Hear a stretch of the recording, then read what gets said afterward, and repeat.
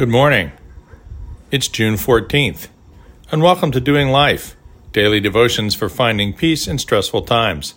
This is the audible companion to the book of the same name. Today's title is Hither and Yonder. Strategy equals execution. All the great ideas and visions in the world are worthless if they can't be implemented rapidly and efficiently.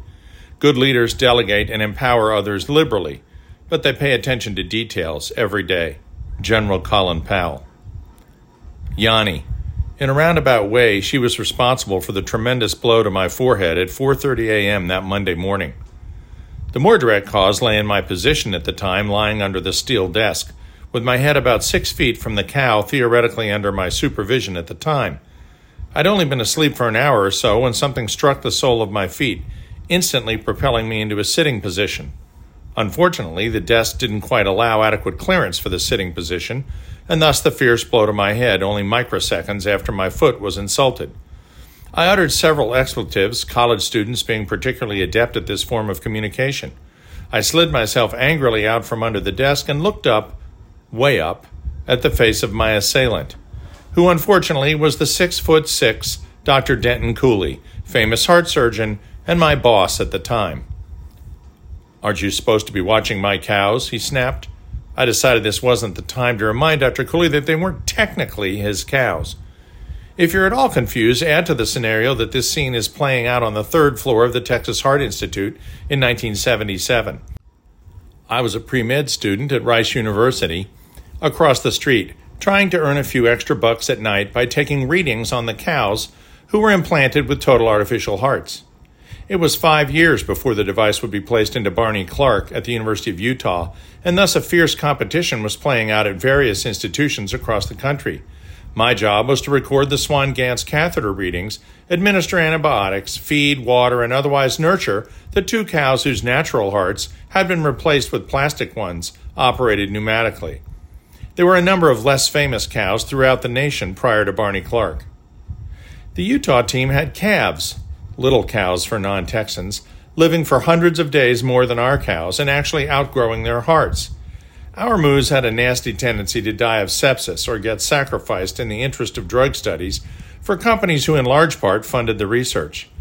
But that meant our cows had many more holes in their chests for hoses and IVs and opportunities for infection.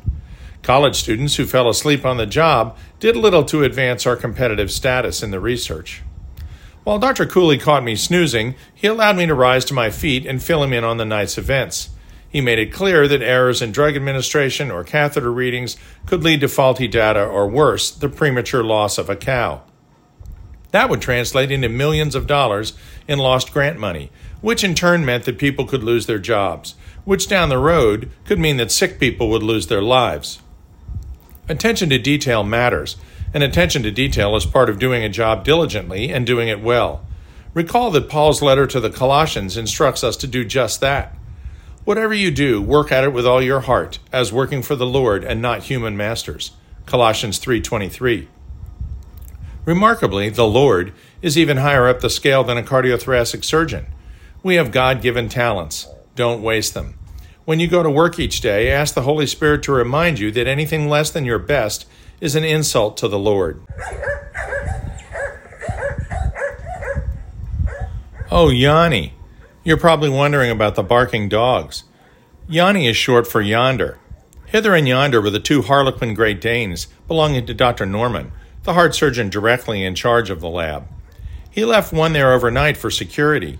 Yanni was 200 pounds and looked down on me when her forepaws were on my shoulders. Her growl was similar to that you would hear from a Russian T-72 tank as it maneuvered over a berm right before crushing you into oblivion. She preferred the couch. I slept on the floor beneath the desk. A man's accomplishments in life are the cumulative effect of his attention to detail. John Foster Dulles. There is the flash in the pan, the sudden success, but continued success is totally dependent upon tremendous attention to detail. Frederick Lenz.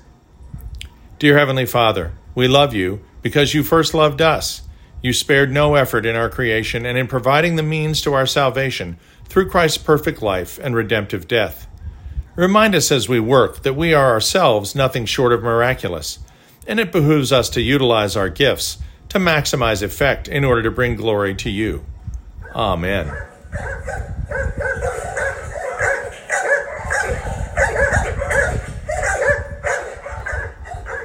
We'll see you tomorrow.